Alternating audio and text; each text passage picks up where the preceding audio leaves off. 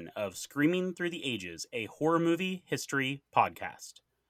I am your host, as always, Trey Whetstone, coming here from Columbus, Ohio, and today we're going to start Chapter 3, and this will be page 1 of Chapter 3, and we're going to be talking a little bit about that first wave of horror movie remakes. So a lot of the films that started in the 50s and were revived and revitalized in the 70s, 80s, so on and so forth. Now, this episode is releasing on Valentine's Day, so you know I've got to bring a date for this one. So tonight I am joined by Jay of the Dead. Jay, how's it going, buddy? Hey, brother. Thanks for having me. And that's really nice because otherwise I would not have a Valentine this year. So I appreciate this a lot. Absolutely, man. Thank you. Most of the listeners will know Jay from his various podcasts, including Horror Movie Podcast, Jay of the Dead's new horror movie podcast, Horror Movie Weekly, Movie Podcast Weekly. I'm sure there's a lot more considering the cinema, but Jay's been all over and he's done a little bit of everything. Right. And quit, there's a boneyard of them as we've Absolutely. discussed. Yes. So, Jay, when we were talking about an episode, you kind of discussed some interest in talking about two particular originals and remakes. And those were The Blob, 1958 and 1988, I believe, and Invasion of the Body Snatchers, 1956 and 1978. Yes. So what interests you about talking about these movies in particular? Well, thank you for asking. This is the honest truth, Trey. As a little kid, I was actually super afraid of horror movies, monster movies, and stuff. Although you know how it is when you're younger, you want to look, but you don't want to look, and so you're really kind of torn there because you're scared, but you're also intrigued.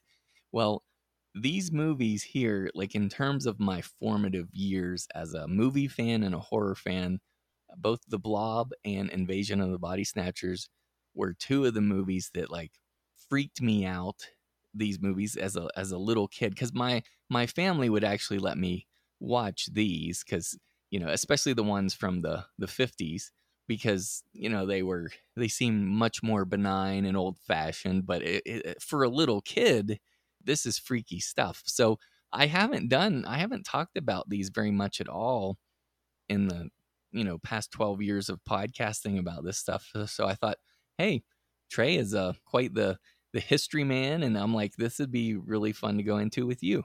That's awesome. Thanks for sharing that, Jay. And it's funny you say that because I was the same way. I was terrified of horror movies as a kid. And, I would have nightmares all the time and end up sleeping on my parents' floor. But two movies that got me, and not nearly on the caliber that you had, I caught, I think it was a sci-fi original type movie called Mosquito in the 90s sometime. Okay. And that freaked me out, just one scene from it. And then The Omen, I caught that late on TV one night. And that really, especially that Damien smiling, just stuck in my head for years. And yes. It's still one of my favorites to this day, but terrified me as a kid. Absolutely. But yeah, that's as good as a reason as any to kind of talk about these ones. And I think they're very influential films. And we've seen how many times they've been remade over the year, especially the Body Snatcher movies. Mm-hmm. And that kind of created a genre as far as the body snatching. But absolutely. And let's set up a little background and then we can kind of dig into these. These were both originally 1950s movies. And what's going on in the 1950s at the time is you've got the Red Scare, you've got the fear of the atomic bomb, you've got all of that. So what's born out of those are science fiction movies. And that's mainly what we saw as far as horror in the 1950s. Yes. So really that's what kind of birthed an entire era. And I'll get into some more of these types of movies, and they pretty much all follow the same type of science fiction when, science goes wrong or something happens to humanity in the realm of science. And there's plenty of those, plenty of examples of those, and plenty of those that got remade later on. But specifically, I think while we're going through these, Jay, a couple of things I kind of wanted us to kind of think on are, one, kind of the reason for these remakes. Is there a good reason for them? Does it make sense to update these movies? So if you'll entertain that, maybe we'll talk about those as we go through. That's a great question. Yeah, because what you said is right on the money, and it's actually one of my favorite aspects of the 1950s sci-fi horror stuff, because there is so much fear inherent in the creation of those movies. Like the reason for them, you're really seeing like societal fears kind of bleeding out into the cinema. And what's really cool about that is, as you said, like with McCarthyism, the Red Scare, and you had the nuclear age Yep. starting back then with the atomic bomb, all of that stuff, and Godzilla, of course, all of that stuff was big and scary then. But then the thing is, in the 80s, we had a very similar fears once again with the Cold War and with Russia. I remember as a kid, Trey, in the 80s, I was scared to death that Russia was going to nuke us. I mean, that's all they talked about it constantly, it seemed like. And I was genuinely afraid of that. And so it makes sense to me that we would see a resurgence of these kind of movies, like, with the Blob remake and stuff in the 80s again. And then there's also like the financial side of Hollywood. It's like, if a story was successful before and it was beloved or appreciated by people, then yeah, we can update that thing and make money again on the title. So that's what it seems to me. Yep. And Jay, I don't know how many times, how many episodes, probably almost every episode I have to say this, but it's all cyclical, right? Mm-hmm. What goes around comes around later, and it's just repackaged. What we could have considered like the atomic bomb ending art, which, I mean, that's still nuclear, still looming over us for sure. Yeah. But that could maybe be interpreted as today with climate change. The kids who Mm-hmm. are terrified of the bomb back in the 80s and the Cold War and everything you were saying, maybe the kids of today are terrified by thinking, the planet's not going to be habitable because of all climate change. So What's that girl, Greta Thunberg? Yeah, when you see her speaking, I mean, you can see that this young lady, I mean, her heart, she is so earnest, and Mhm. she is very fearful. And anyways, but yeah, you're exactly right. You nailed that, Trey. I agree 100%. Yep, and sorry for the little bit of politics, but these movies are inherently political, I Mhm. feel like. Yeah. So we're going to get a little bit into that as we get through this. Hmm. Jay, do you want to? First of all, I thought it would be fun. Which way? I thought it would be fun for maybe us to guess, because I don't know if I've heard you talk about these movies. Which way you lean on as far as like remake or original? Oh, okay. You mean just in general? How do I feel about remakes? Okay. No, just for All these four these two. films in general. Yeah. Do you think? Okay. I want to kind of get inside Jay's head and guess which way you're leaning on these ones. Okay. If you All right. entertain me there. Of course, go for it. Yeah. So I'm thinking Body Snatchers. You lean towards the original, and Blob. You lean towards the remake. I'm just gonna throw that Oh, out there. amazing. Yeah, you nailed it on Body Snatchers. Now, I will agree. I know people love the 78 film, and it is good, Hmm. but there is something that is working. It is firing on all cylinders in that original Body Snatchers It film is. from 56. Yep. And even though, I mean, there a modern a modern viewer, like today's audiences, they might be like, oh, okay, that's black and white, slow pace. There's like, there's not a lot of like shock value in the imagery. But the thing is, Trey, it is working on a psychological level that is getting under your skin and unsettling. I couldn't believe it, but I was actually feeling creeped out as I revisited that film. Hmm. Amazing. So Yep. yeah, you're right on Invasion of Body Snatchers. I definitely say the 1956 original. And the thing about the Blob is, to be honest with you, the Jay of the Dead from a couple years ago probably would have said the 88 one, because Ah. it is more I guess flashy and entertaining and Yes. Yeah. sensationalized. But the thing is, I love the effects of the original Blob. I love the way it Hmm. looks, and I almost think that they went a little overboard, because I don't like as much how the Blob in the 88 version has like tendrils and it reaches out and stuff. I just liked it as a literal blob moving around. Anyway, Okay. Okay. I did not update my Jay of the Dead, okay. profile in my when I'm trying to profile you here. I didn't update for your new sensibilities, Jay. I know. It's so unpredictable. People say to me all the time, Trey, like, I just never know what you're gonna say because you're not very consistent. You don't make sense. But what about for you? Because you strike me. Let me try to guess with you. You strike me as a man, especially a man who appreciates the history of cinema and horror cinema. you strike me as a person who would, I guess, be most loyal or appreciative of the originals. And is that accurate or not? So you're half accurate, Okay. and I think you and we can get into this as we talk about the movies, but yeah, you nailed it on Invasion of the Body Snatchers. Like, there's no topping that original for me for I don't think any Body Snatcher film that's come out ever. I think that's an incredible film. The Blob, and this is the one we're going to talk about first. So I'll preamble this by saying I think that 58 version is just a little bit too cheesy for myself. I think it falls into that type of thinking that was going on around Hollywood at the time. Those kind of, I don't know how to describe the film, but we'll get into this, Jay. But I think I've leaned Okay. towards more, especially in this rewatch here, towards the 88 Blob. And we'll get into why. But let's go. You want to go ahead and get started with the 58 Blob? Absolutely. And I can run down a synopsis for us. Yes, sir. So this is from 1958, directed by Irvin S. Yeworth Jr. I don't know how to pronounce that, but I'm going to go with that. And it's funny. I think it's very telling, the tagline of this film. It crawls, it creeps, it eats you alive. Yes. But let's see. All right. A drive-in favorite, this sci-fi classic follows teenagers Steve and his best girl Jane as they try to protect their hometown from a gelatinous alien life form that engulfs everything it touches. The first to discover the substance and live to tell about it, Steve and Jane witness the blob destroying an elderly man, then it growing to a terrifying size.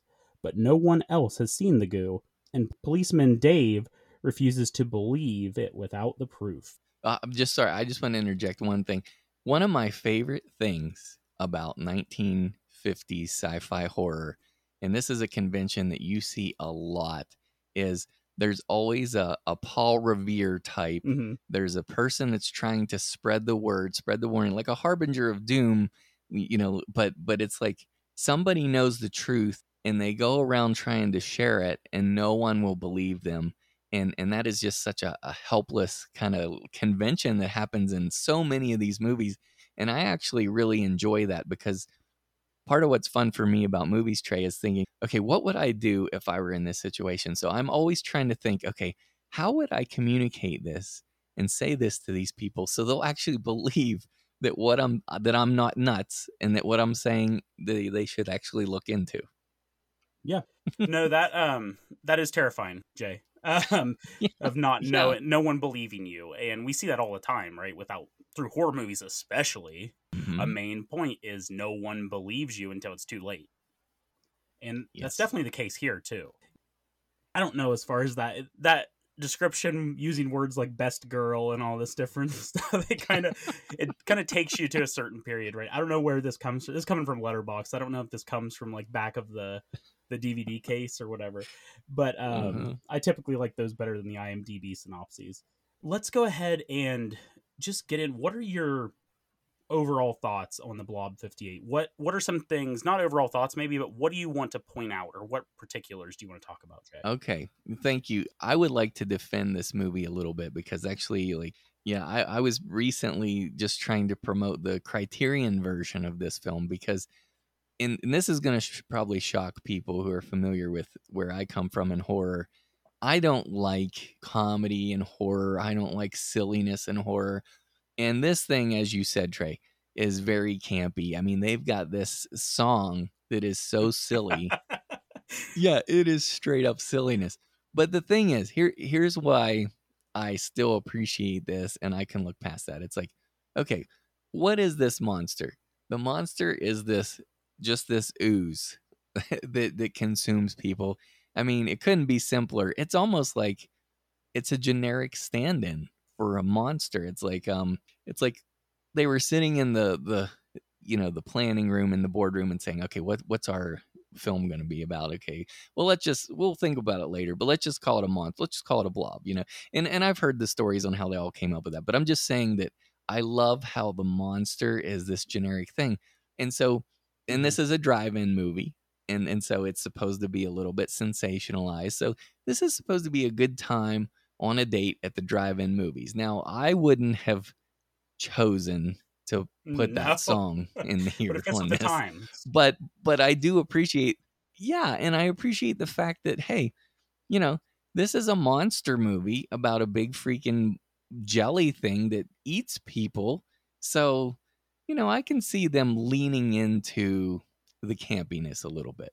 Jay, you're reading my mind here because I've got in my notes. You can tell how cheesy this film is from the opening credits and theme song. But I'm not gonna go down a path here. I don't dislike this movie. Okay. I think you're absolutely right, and this is definitely in my eyes anyway, a kind of parable about conformity. I think, especially in the 50s, where Yes. everyone's supposed to think and act a certain way. When the blob comes for you, you're going to become unrecognizable, and you're all just part of the blob. Mm-hmm. So I think that's the main theme running throughout. I don't know if you disagree or agree. Yeah, I'm with you. I mean, especially as you said earlier, with what was going on with the Red Scare, the fears of communism, and all that stuff. Because it is interesting, right? When we first see the blob, it's white, like a white clear gel, and then it's like briefly blue, and then as it devours victims and gets their bloody bodies inside of it, it turns red. So this red, white, and blue thing turns all red for the rest of the movie. Yep. So it seems to suggest, communism taking over the United States.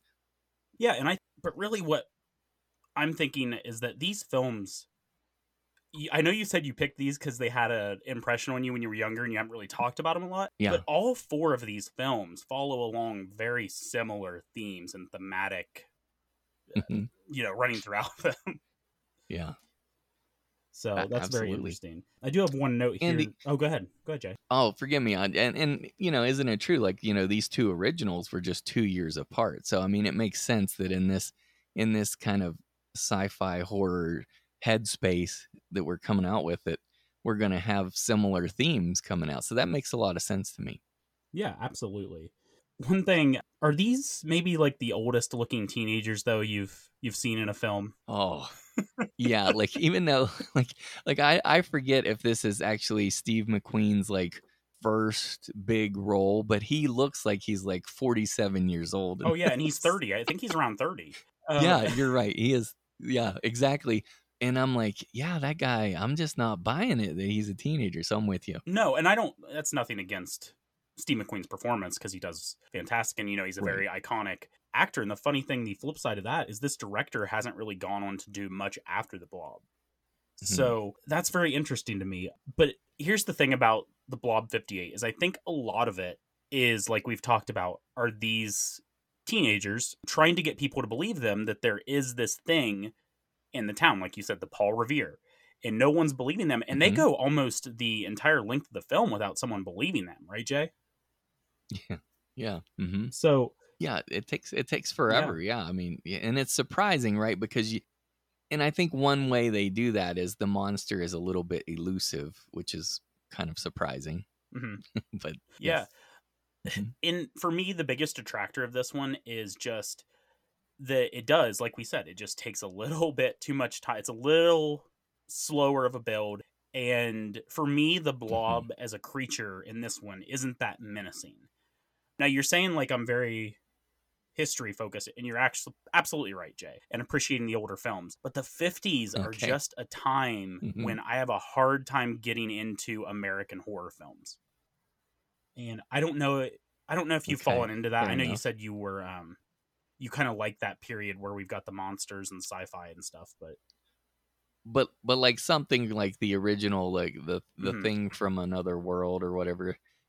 Yeah, that plant thing monster just really repels me. I do not like the design of that monster. But yeah, for whatever reason, and given Trey as well, like I think another reason I have a soft spot for this monster is learning that, according to the lore, there was some kind of like incident where this movie was inspired.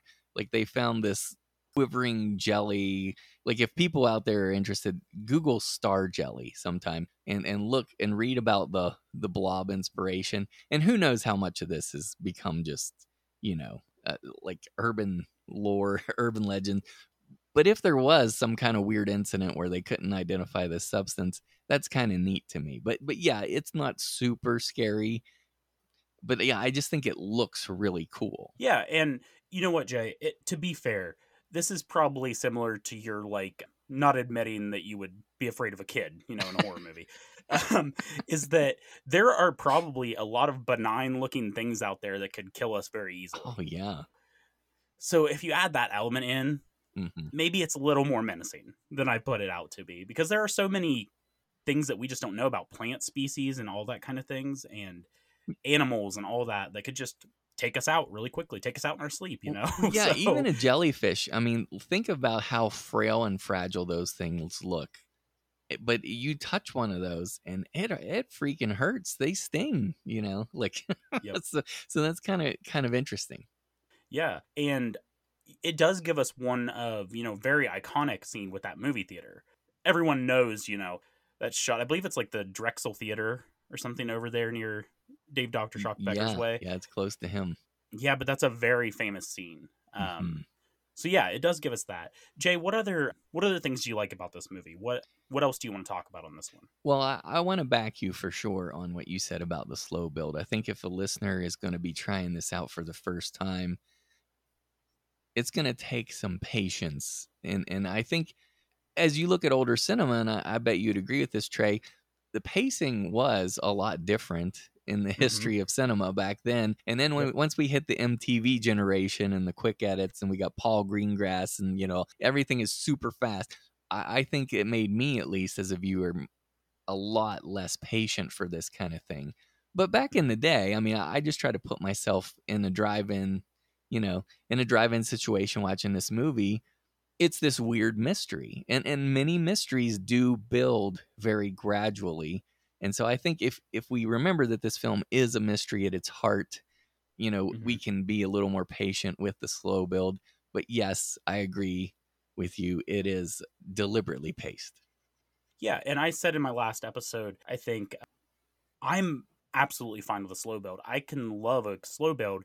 You just better have some interesting stuff in there. And to the Blob's credit, it does. It does. It's going to pay off in the end, Hmm. right? And it pays off along the way. It's just not necessarily that everyone else knows about it. Right. Um, Right. so I'm not trying to lump that in with that. I think it is a slow build, but I still think it's an enjoyable film. Yes. And the two other things I'd just contribute to the audience here is that, number one, I think in terms of like a gateway horror film, which is what we sometimes refer Mm-hmm. to, like the films that you want to wean like a younger horror fan or a potential horror fan, teach them about it. This is a really good one for that, I think.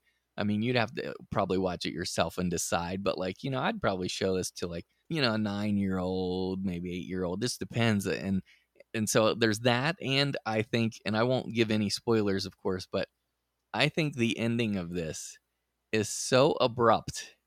It's Mm-hmm. hilarious. It Yeah. it is Yep. just I like laughed upon revisiting this. I laughed out loud watching the ending because it's just so okay. Wrap it up, tidy bow. That's it. This is Yeah. the end. Well, it's that old trope of like, okay, get on the phone and tell them how to take these guys down. It's just like Yes. ends it so abruptly, and it's let's get out of here. We've got no. I think it's an interesting way to dispatch of the monster, though. What are Hmm. your thoughts on that, without Oh getting into yeah. any details? Right. Yeah, no, I agree with that. And I think it's cool. I mean, it's neat that as we see the course of the film unfold, we learn a little bit about the monster and whether it has any sort of weakness or aversion. And then, we can exploit that later on in the battle. And I think that is kind of cool. Yeah, and it's not without its like rah rah moments and stuff.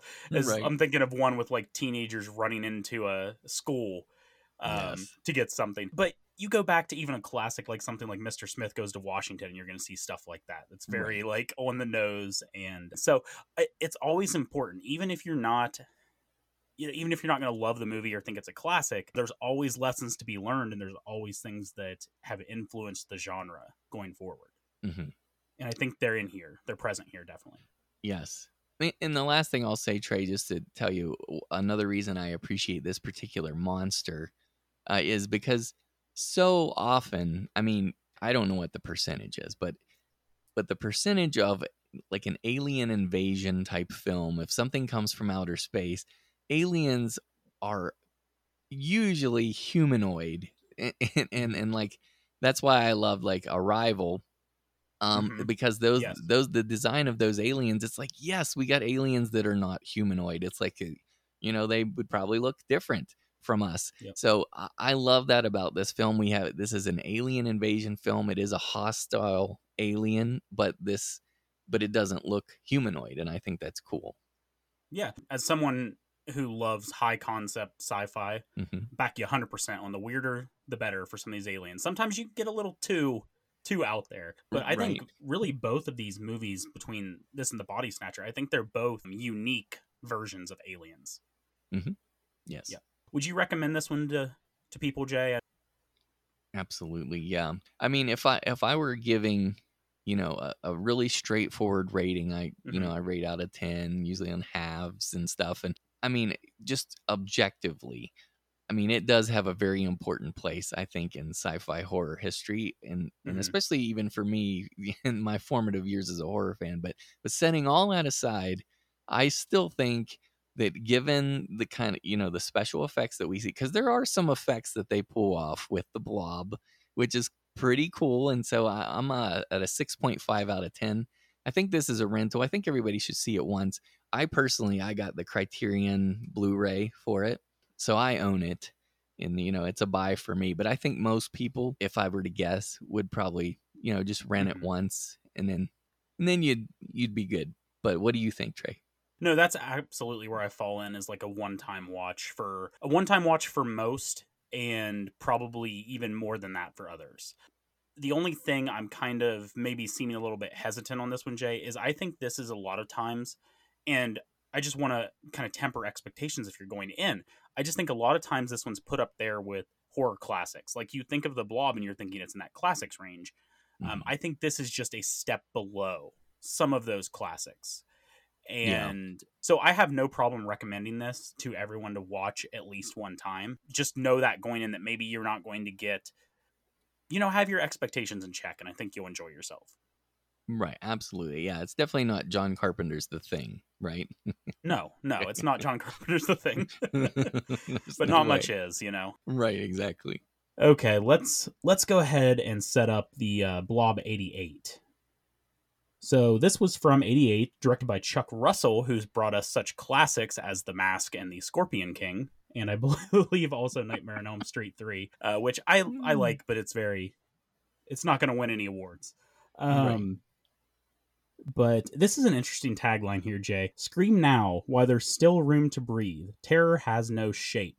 And if we want to get into this, the synopsis, very short, reads: remake of the 1958 horror sci fi about a deadly blob, which is the spawn of a secret government germ warfare project which consumes everyone in its path. Teenagers try in vain to warn the townsfolk, who refuse to take them seriously, while government agents try to cover up the evidence and confine the creature.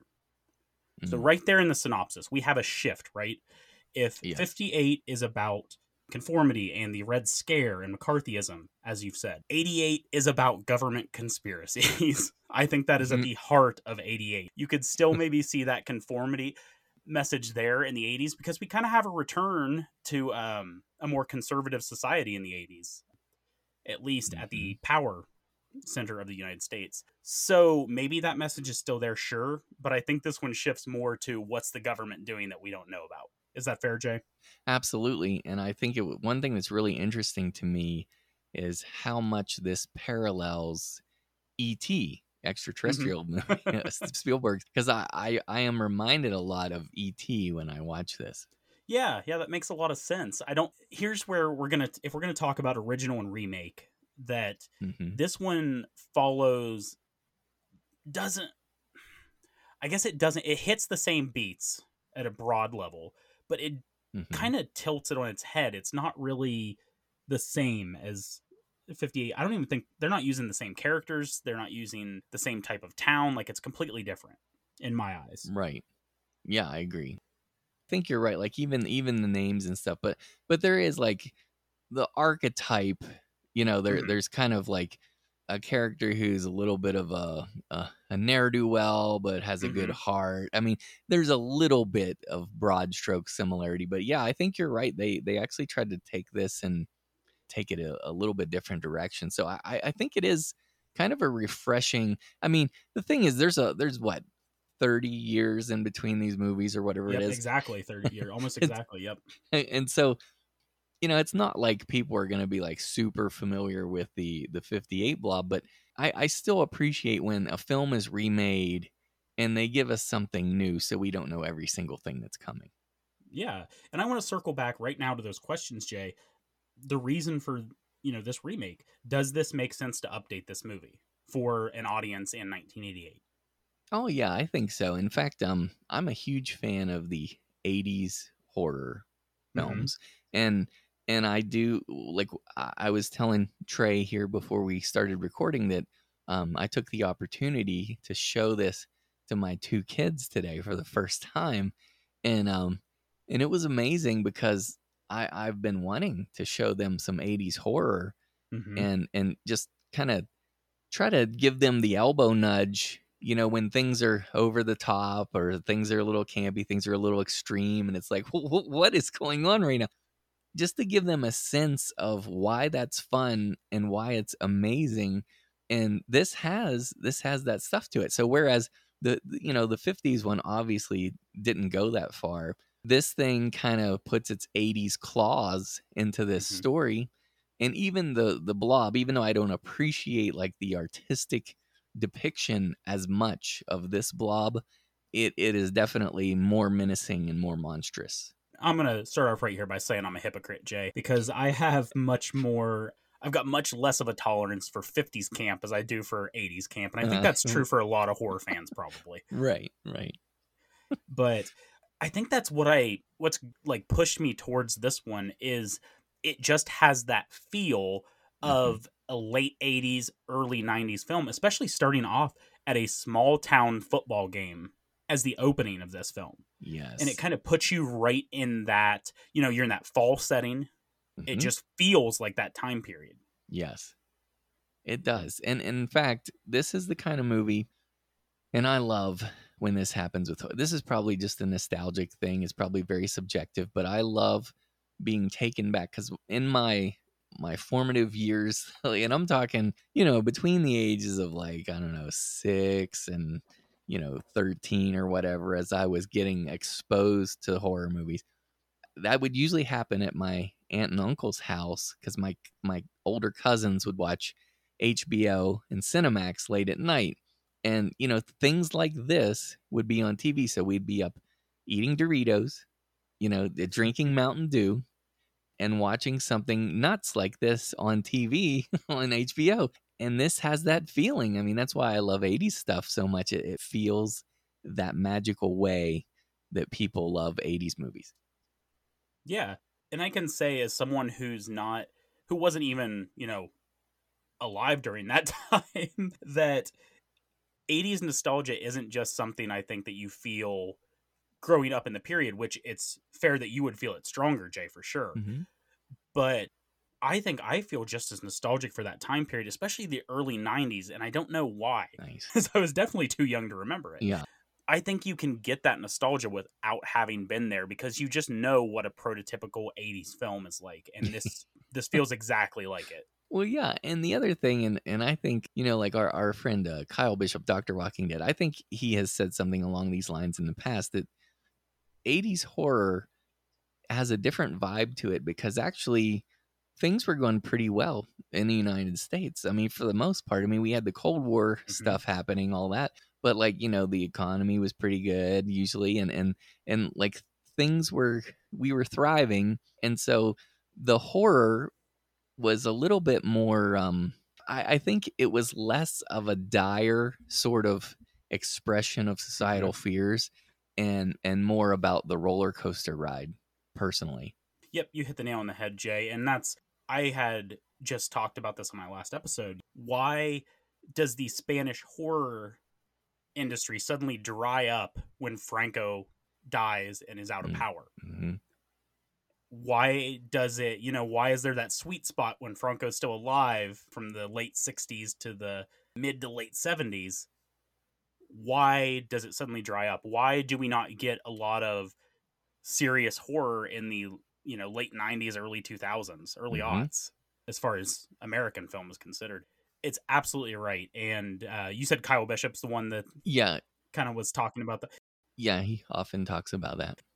Yeah, it makes a lot of sense. And like I said, everything's in cycles. You're gonna listen to me say this over and over again, but when times are good, maybe people aren't making serious, terrifying horror movies. But we look at today, we're getting all kinds of horror movies, all kinds of, and yes, we still get the fun horror movies, but we get some pretty dire Yes. horror movies too today. And times are a little bit turbulent, so Yeah, and in fact, Trey, I mean, I just gotta say, I mean, this past year, 2021, there were a couple horror films that hit me below the belt. I felt, like I mean, I was really shaken up by a couple films. Like, and one example is Saint Maud. I mean, mhm, there are some ferocious, mean-spirited horror films out there that are really taking some low blows now, and I think mhm. it's exactly what you said. There's a lot of turmoil and concern and fear in the world right now, and it makes sense we'd be getting this kind of horror. And I think we talked about that a while back, Jay. Wasn't Separation one of those that kind of got you too? Yeah, that was one that really got me, and yeah, there was another one. Like, both of the ones that hit me the hardest were spiritually related, because like last year was like a turbulent year for me, and so then having some tests of faith or shots across the bow where it pertains to faith in a horror film, they were kind of rattling for me. They rattled my cage a little bit, and I appreciate it and I respect it, because hey, that's what this genre is supposed to do, is shake Mhm. you up, and so they were successful. Yeah, and I don't know if have you seen The Night House from last year, Jay? No, not yet. So there's some questions of faith in there as well. And somehow convinced my wife to go see that in the movie theater with me for my birthday. And she Mhm. was not a big fan of that aspect. So she did not come away enjoying that film. Oh, okay. But so to kind of Uh-oh. back you up things, but I back you up on Separation too. I don't know why people are sleeping on Separation. Um, Yeah, I'm with you. Thank you. Yeah, because that film's pretty creepy, right? I mean, yeah, it's. I mean, I was surprised at how much that movie unsettled me. yeah. To get it, pull this back, the Blob '88. Yeah, it's what you're saying, Jay. It's got to be brought up to the times. It's got to be a little more fun. It's got to be a little more violent. It's got to be a little more, all of that. It's got to be a little more edgy, right? In places. Hmm. Oh Yep. yeah. And I want to, one thing, so to go right off of your statement there, and this has a pretty good supporting cast, I think, even if they're just small bit roles from the likes of Jack Nance and Jeffrey DeMoon and Candy Clark, even. Hmm. Just solid cast from top to bottom, but there's a very comedic scene where Paul goes to meet Meg's father. And there was a scene at the pharmacy earlier. And that scene's just great, first of all. But it's definitely Yes. comedic, and it's definitely injecting that straightforward comedy into the film. Yes. And that whole thing feels very 80s, doesn't it? Like, Yeah. there's something about that. Like, and I had forgotten about that scene completely, because it's Uh-huh. been years since I've seen this. And so, with the bit with the newspaper and everything, I wasn't even expecting it. And then it was like, bam. It's good. Yep.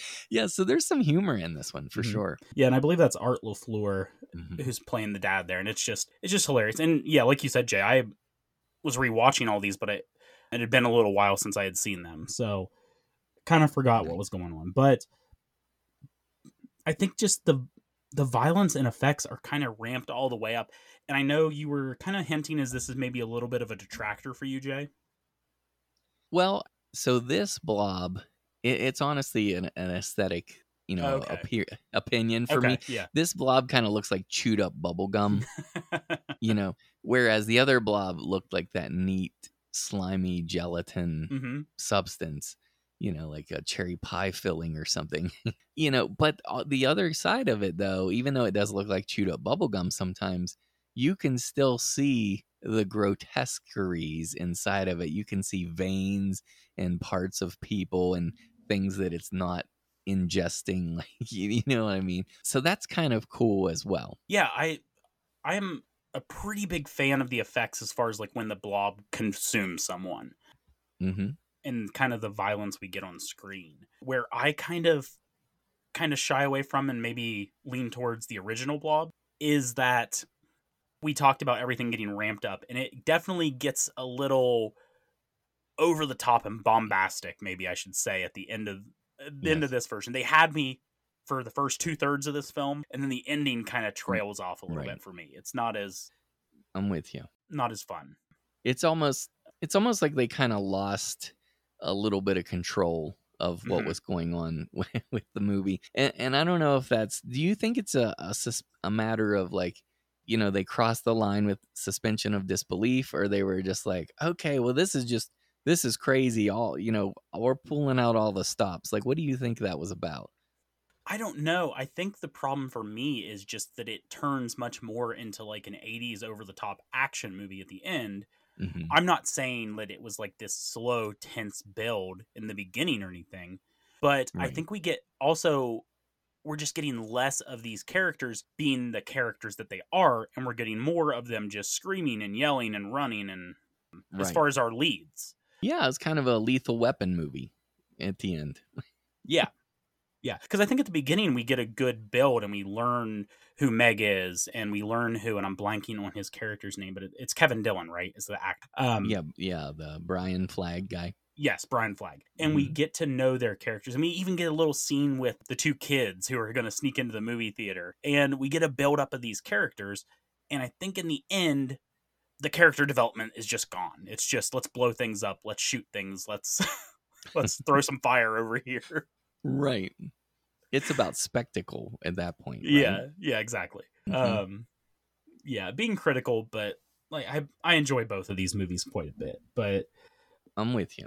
And did you appreciate, like, there are definitely some really nice 80s touches in here, because of course we know that Friday the 13th, that franchise was doing really well, and so they've got some great nods to Friday the 13th in this, which is really fun. So I appreciated that. Another little point that I wanted to just bring up is one of the things that I've always loved and appreciated about the movie Psycho is how the very famous and unusual, like, kind of bait and switch of our protagonist with Janet Leigh, because you mm-hmm. get a surprise in that. Yep. And a very similar thing happens in this film, and I was so proud, Trey. I got to tell you, I was a proud papa, because my daughter, who's 11, she actually brought that up to me. She's like, "Oh, you think this person's the protagonist, and it ends up that's not the protagonist." And I'm like, "Yeah, girl, you get it."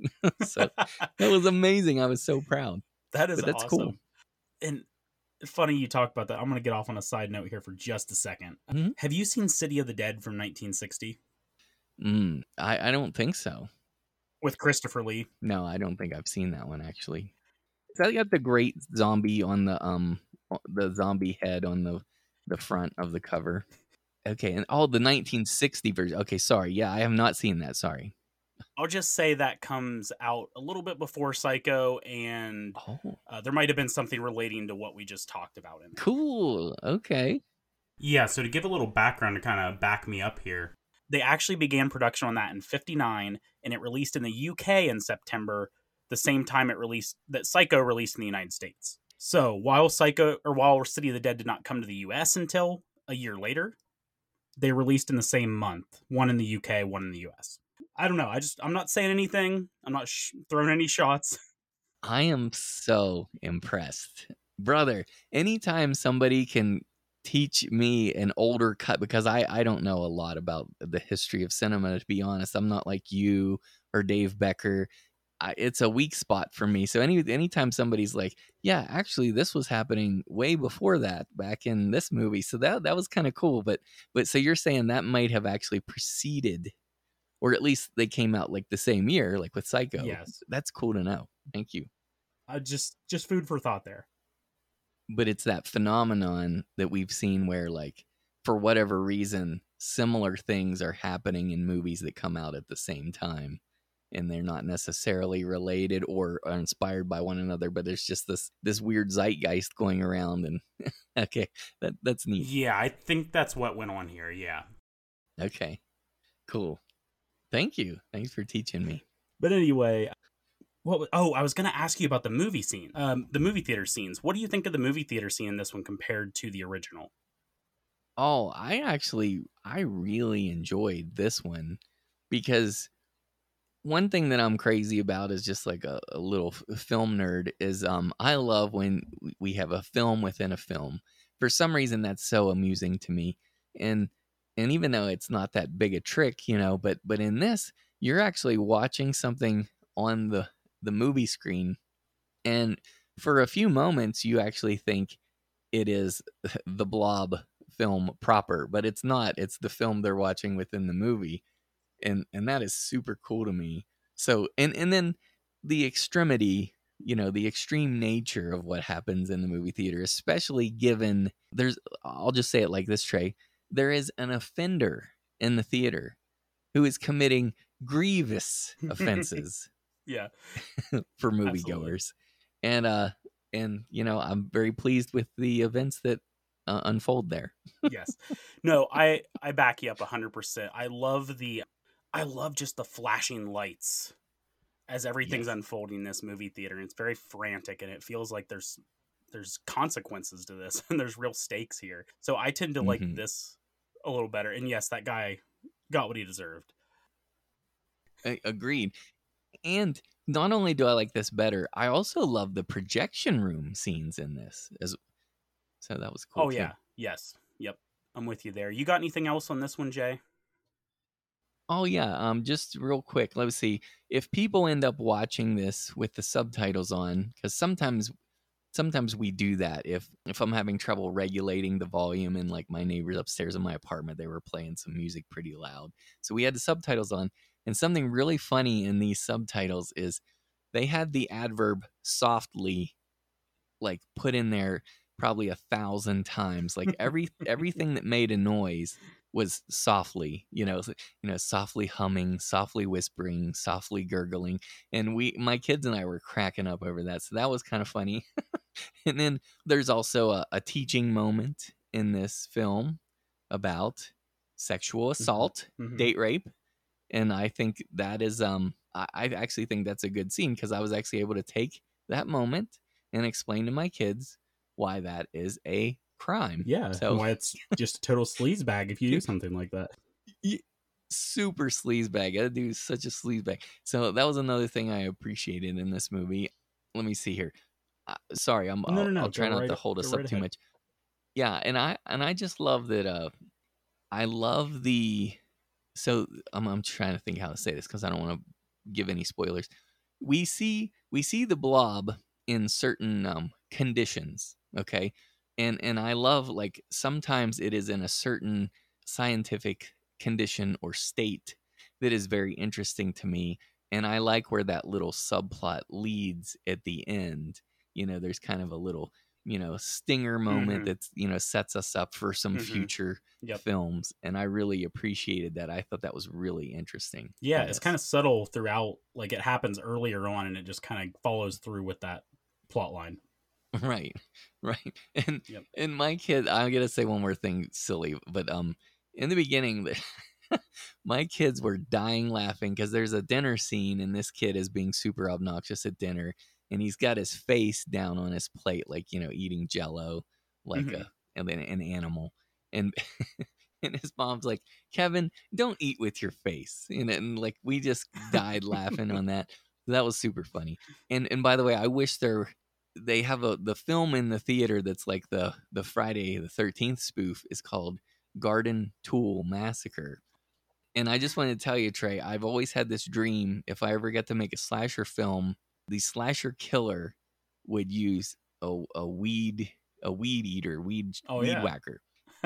Absolutely, I think that would be such a brutal movie. And his name, my slasher killer's name, would be Uncle Butch, because that was my dad's brother went by the nickname Butch, and I just thought that was so funny, Oh, Uncle Butch, and he would be a weed whacker killer. So I one of these days, if anybody wants to finance that project, like if you got some rich listeners, Trey, and they would like to hire you and me to put together a slasher film, we'll do it, and we'll put this out here, and it'll be like a tool massacre too. I'm surprised that never happened. I'm surprised that a weed eater was never used.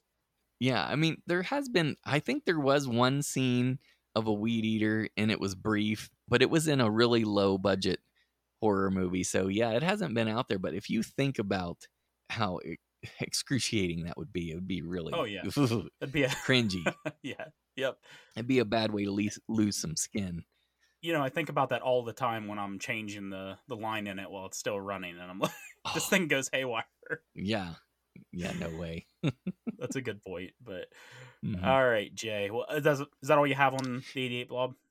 Yeah, thank you. I was just gonna say too. There's one. Sorry, I'm just like No, no, no. Mister Go Keep right ahead. talking about things. Continue. There, I love. There's a setup and payoff that feels very 80s in this film that has to do with a jump, a stunt jump, and that was such an 80s kind of thing. I mean, we've seen like Oh this yeah. in so many 80s movies, and I just love that little moment too. But anyways, yeah, I'm ready. I'm ready for you. Okay. So, what are your thoughts on this one? I guess wrapping up. Okay. You know, because I think it pays enough credit or tribute to the original film. I think, you can recognize where this came from. So I appreciate that, but it also does its own thing. It captures the magic of 80s horror cinema, and it's a lot of fun. My kids actually had a blast. My son Spawn of the Dead, he told me when it was over, he's like, that was a 9 out of 10. So he loved it. He rated it a 9, and my daughter, who's not a horror fan yet, I'm working on it. She's like, I'm like, what'd you think? She's like, that was pretty fun. It was a pretty good time. And I'm like, that's right. So yeah, I actually really enjoyed this. In terms of, I know I said that I appreciate the earlier Blob more, I guess, in terms of the execution of what this is. But like, which film is more fun? Which film are you going to pop on? This Hmm. would probably be the one that I think most people would pop on. So Yep. yeah, I give it like a 7.5 out of 10, actually. There's a nice Blu-ray release of this thing, and Yes. and I got that That too. Scream Factory. Yeah, Scream Factory, and it's amazing. So I got that, and I'd recommend it. So I'd say 7.5, and I'd say buy it. Yeah, I'm right there with you as far as I don't know. I've seen the original Blob a couple times now, and I don't know if I'll ever go back to it. But I could see myself in a few years maybe going back to this one. Hmm. And I don't have it yet, but I would recommend people to buy this one for sure. And I can pretty much recommend this one without hesitation to any fans of 80s horror films and the like. Yeah. And Yep. Trey, one last note. Sorry, I'm a little embarrassed to admit this, but for whatever reason, I didn't really pick up on Shawnee Smith until Saw, the first Saw movie. And for some reason, I always associate her with that and Armageddon, because she has this quick little scene in Armageddon. But Hmm. she is our lead gal in this. Hmm. And I had totally spaced. I totally forgot that. And I'm like, oh my goodness, this girl has some horror cred. She's been in the scene for many years. So that's cool. Yep. No, absolutely. I think she does a Hmm. great job here. So, but yeah, let's go ahead and move on to the Body Snatcher movies, the Invasion of the Body Hmm. Snatchers, as both of these are titled. And we can start with 56. Let me go ahead and set it up before we get into anything. A very small synopsis for this one. And this is directed by Don Siegel, who actually did quite a bit, and not really in the horror realm, but much more well known than our past two Hmm. directors. Yeah, Dirty Harry movies, right? Yep. And I don't know, how do you feel about this tagline, Jay? There was nothing to hold on to except each other. Mm, yeah, I'm not feeling that one, Trey. Yeah, yeah. But I've got here a small town doctor learns that the population of his community is being replaced by emotionless alien duplicates. Short and straight to the point. Hmm. I can Yes. get down with that.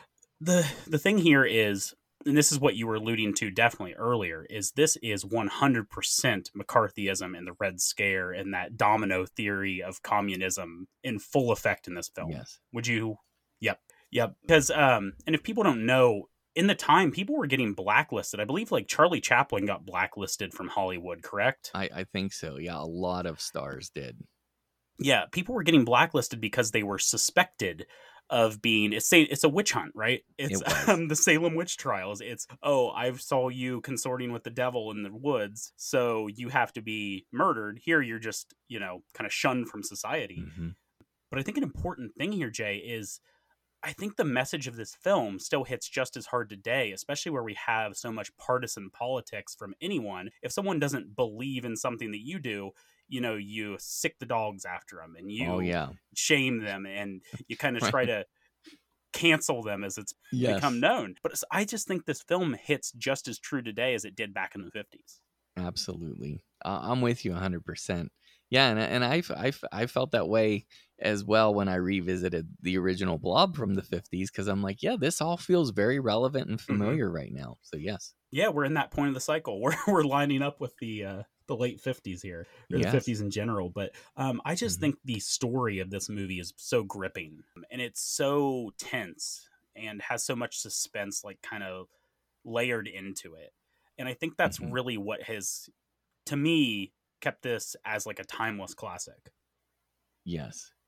Yeah, I gotta back you. In fact, I just want to tell the listeners. I mean, if you're starting, I imagine, of course, if you listened to Trey's podcast here, that of course you probably appreciate like horror cinema and the history of cinema. So I'm sure you go back into all these movies anyway. But if you were just gonna watch one film from this episode, this is the one Hmm. for me. Like this is the gem of the night.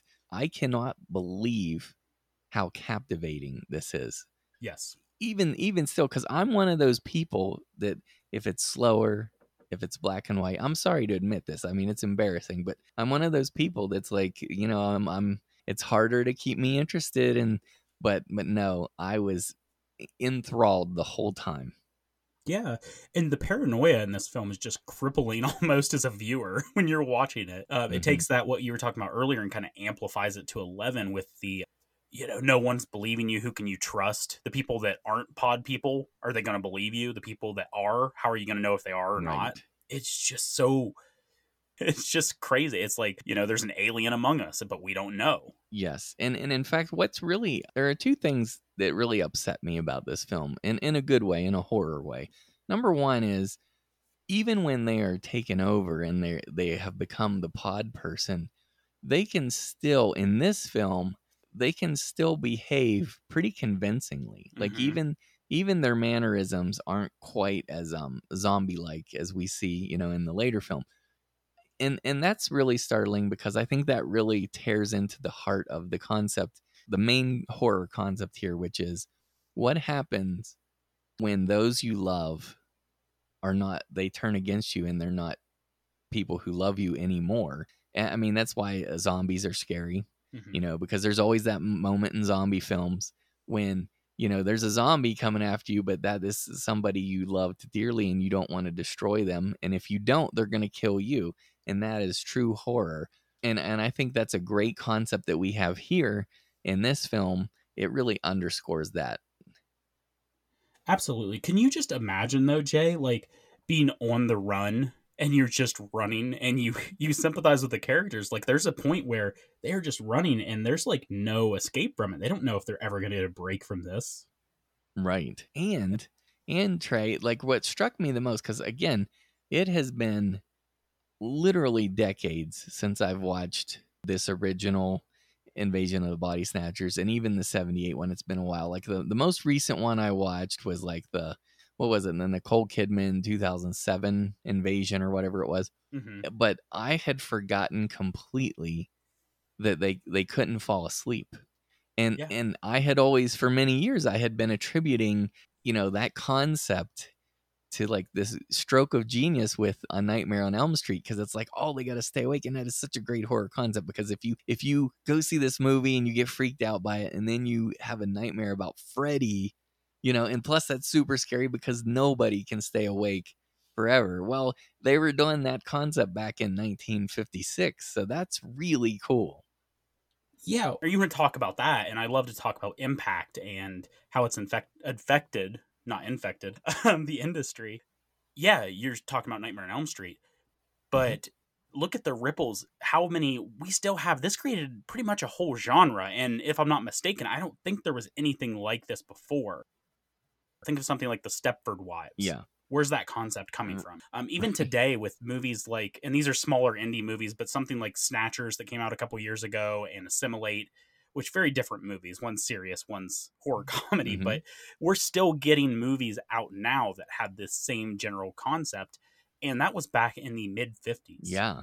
that we got Invasion of the Body Snatchers. Yeah, and in fact, even the concept of zombies turning and vampires turning, like the concept of somebody you love losing them to some sort of monstrosity. And I've always thought that plays well as a metaphor if we're talking about addiction, for example. I mean, that's a great horror metaphor for like something like Hmm. addiction or abusiveness or whatever. I mean, there are so many things that you could tie into this concept. But Absolutely. Oh, go oh, ahead. sorry. I was just going to say in terms of like the source material, I think so there was the Body Snatchers novel by Jack Finney, right? And I think Hmm. that came out, I'm just trying to look it up here. I think it was in 1954. So, yeah, I Okay. think maybe that novel is the origin of It this stuff. is. It is, Okay. Jay. Yep. Yep. Okay, good. Just to check it. Yeah. No, that's absolutely. But still, we're talking about how often do you successfully translate, and maybe they did it more so back Hmm. then, but literary medium to the film Oh, medium. yeah. And I think they do it masterfully. Yes. Absolutely. Yep. And how funny is it that we're talking about this is like a stand in for McCarthyism, and our lead actor is Kevin McCarthy? Yeah. That's something I kind of thought of. I never connected that That before. is And great. Yeah, it didn't occur to me either, but that's mhm. hilarious. Yep. What do you Nice. think about the method that they use to convert people with these like shapeless forms and all that kind of thing in the pods themselves?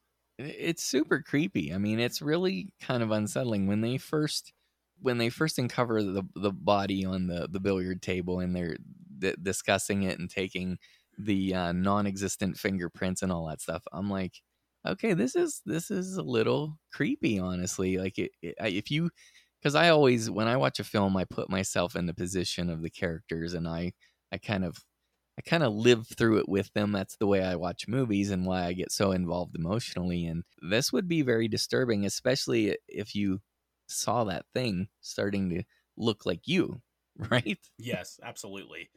I wouldn't know what to do. That's terrifying to think of. Yeah. And it's like, okay, well, I don't know if I want to destroy it because if I hurt it, will it hurt me?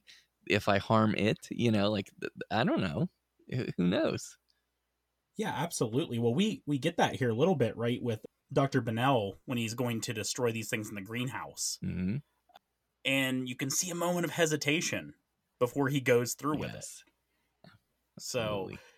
and I don't even think it's for himself. I think it's for, the love interest in this movie. Yeah. And yeah, I don't know what you would do in that situation. That's the thing is I don't know how you'd get out of either of these situations with the blob or the body snatchers. It's just very hard to think of a way out. Yeah, for sure. Especially, once it becomes like endemic and then pandemic and it's everywhere. I mean, and Hmm. especially since in this particular film, you have to stay awake. And then if you don't, because everybody Hmm. everybody sleeps, you have to. So, Yeah. Yeah. I mean, you might be able to go out on an island somewhere and avoid the blob, right? right. But they're going to get to you eventually with the body snatchers because it just seems like it grows so fast. Yes. What are your I want to gauge your thoughts on the opening and how that ties into the ending and how you feel that whole, and I'm just talking about the very very ending, past our little twist that we get, so to Okay. say. Okay. Do you know what I'm talking Yeah, about, yeah, Jay? I think so. Are you referring to like the way this story is told, kind of the wrap around? Yes, through like the Yeah. doctor's office Yeah, and I actually yeah. really like that about this because I liked how in the beginning we experience what other people in the film experience where it's like, okay, this dude's crazy. He's like flipping out right now. But then he calms down and he's like, no, I'm not crazy. I'm a doctor too. And then they actually do something in this film which a lot of people don't do in these kind of movies is they listen to him, which is Yes. really nice. So Hmm. as we hear him unfold this, and I love seeing how he was skeptical himself and how he's a man of science and he tries to be prudent and wise in his judgments. And so it's really neat, I think, through that narrative device to see it unfold through his storytelling. And so I actually really enjoyed that aspect and even where it goes at the end. Absolutely, Jay. And I don't know how much else I've got to say on this film because I feel like we could go on forever and ever. But what other points you got in your notes that you want to kind of hit on? Hmm. Yeah, I think honestly, I think that's just about Okay. it. I mean, I think the pods look really cool in here. I will say that. In these movies, like the oozing pods are kind of Hmm. creepy. I mean, I don't know. There's just something about that It's that's kind of unnatural. unsettling. Yeah, it's like no, we don't come from those, Yes. No. right? Yeah, this movie kind of hits you in all the ways to just give you fear on different levels. I mean, you can't fall asleep, you can't outrun it. You're afraid of how quickly it's spreading and how quick it could spread. Hmm. You're afraid no one's going to believe you. It's just it hits fear on so many levels with this film. Yes. So, in closing on that one, Jay, what do you do as far as recommendations on this thing? Oh well, see this for me honestly, and this is all about the storytelling, the way it unfolds. This is a 9 out of 10. And I Hmm. don't love black and white movies, but this is a 9 and this is a buy for sure. So now most horror, like a lot of the listeners out there, again, I bet your audience loves and appreciates older cinema, so I bet you it's a buy for them too. Like a young MTV generation kind of fan, like it's a must see at least once for you. But for me, Hmm. it's a buy 9 out of 10. I feel like we're in pretty much lockstep on these recommendations, Jay, because I've Mhm. fallen around that same. I call this a must watch. It is where I didn't necessarily believe 58 Blob is a horror classic. I think this is a horror classic. Yes. But I think this is a really good film. I think it's one of the very best of the decade. Yes. And yeah, if you haven't seen this one, you need to get out and see it. If you have seen this one, you need to own it. So, so, Trey, don't tell Greg Mortis I said this. Okay. But I know where you're this going. is probably going to get me kicked off of your podcast and like kicked out of the horror realm and community. But here's the thing: Halloween 1978, John Carpenter's Halloween is a great film, of course. Is it a horror classic? Yes. But I'm just saying, I come in on that, and people always give me grief. That's a 7.5 out of me. I think it's a good film. I do think it's slow and it's a little underwhelming for me personally. This film I gave a 9. I think that Invasion of the Body Snatchers 1956 is actually a stronger film for me than Halloween 1978. Just putting it out there. Oh, Jay, always have to stir up the masses. Always got But a boat rock. no, here's the thing, Jay. You're never gonna get crap from me. Halloween is my favorite horror movie. Oh, okay. You're Well, never gonna get crap from me though, because here's the thing: is there are plenty of classics that I don't necessarily think are as good as people make them out to be. It's mm-hmm, just all about taste and how you interpret a film. It's never going to be everyone likes all of the classics. You can pretend and tell yourself you like all the classics, but right. you're never really going to like all the classics. Trey, are you gonna So, name some names right now? Are you gonna rock the boat with me? I'm just you know wondering. what? You named a name, and Frankenstein has never hit with me the Really? Okay. way the way that the other Universal monster films have. Hmm, So yeah, okay. I'll go ahead and name a name name with you, Jay. I feel like Fair, that's definitely and fair enough. to further that point, and I'm gonna get crucified on this one, but its sequel, The Bride of Frankenstein, I like even less than Frankenstein. Your listeners are going to be like, Trey, you need to stop hanging out with Jay of the Dead. He's a bad influence. Don't listen to him, that weirdo. Yeah, Anyways, no, but those I don't think they're bad movies. I can definitely respect. Same way I'm sure you can respect what Halloween does. It's just sure. it's you don't necessarily love it the way that you like other movies. Right. That's right. Yep. Well said. So yeah, I'm not going to leave you out there, Jay, to dry. Well, I know you thanks. like to. That's right. Believe me, I'm used to it. I mean, they're always coming after me. So, and I deserve it, frankly. I know. So, All right, let's get on to our last movie we're going to be talking about here, and it's Invasion of the Body Snatchers 1978. nice. And this one's directed by Philip Kaufman. Synopsis reads: the first remake of the paranoid infiltration classic movies, the setting for the invasion, from small town to the city of San Francisco, and starts as Matthew Bennell notices that several of his friends are complaining that their close relatives are in some way different. When questioned later, they themselves seem changed. as they deny everything or make lame excuses. All right, I'm going to stop there. Some of these get way too deep, Jay. Yeah. But you get the idea. It's the same premise, except of being in a small town. It's in San Francisco. It's in a big city. Right. I do that all the time, and I tell the listeners, like, I got to stop reading this because it's too much. Right. I'm with you.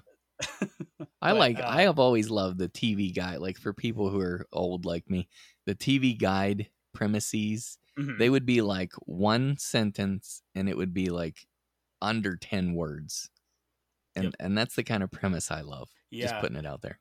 Yep. No, I used to get those as well. Every Sunday paper, I would be waiting for the TV guide to circle what I was going to watch for the week. So Yes. I'm with you, Jay. Mhm. No, but short and to the point. Definitely like that first, like the 56 synopsis was. Yeah. So this film, I feel like, and we're going to go back to the same question I asked you before with the Blob. I think this film is struggling whether it wants to separate itself from the original or tie itself back to the original, because we've got character names that are very similar, but they're Mhm. different. And we've got scenes that play out similarly, but they play out different. Mhm. And if that isn't too vague there, and we're Right. transported from a small town to a big city.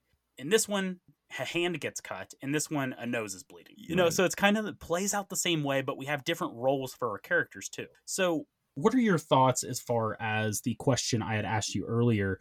Does it make sense to update Invasion of the Body Snatchers?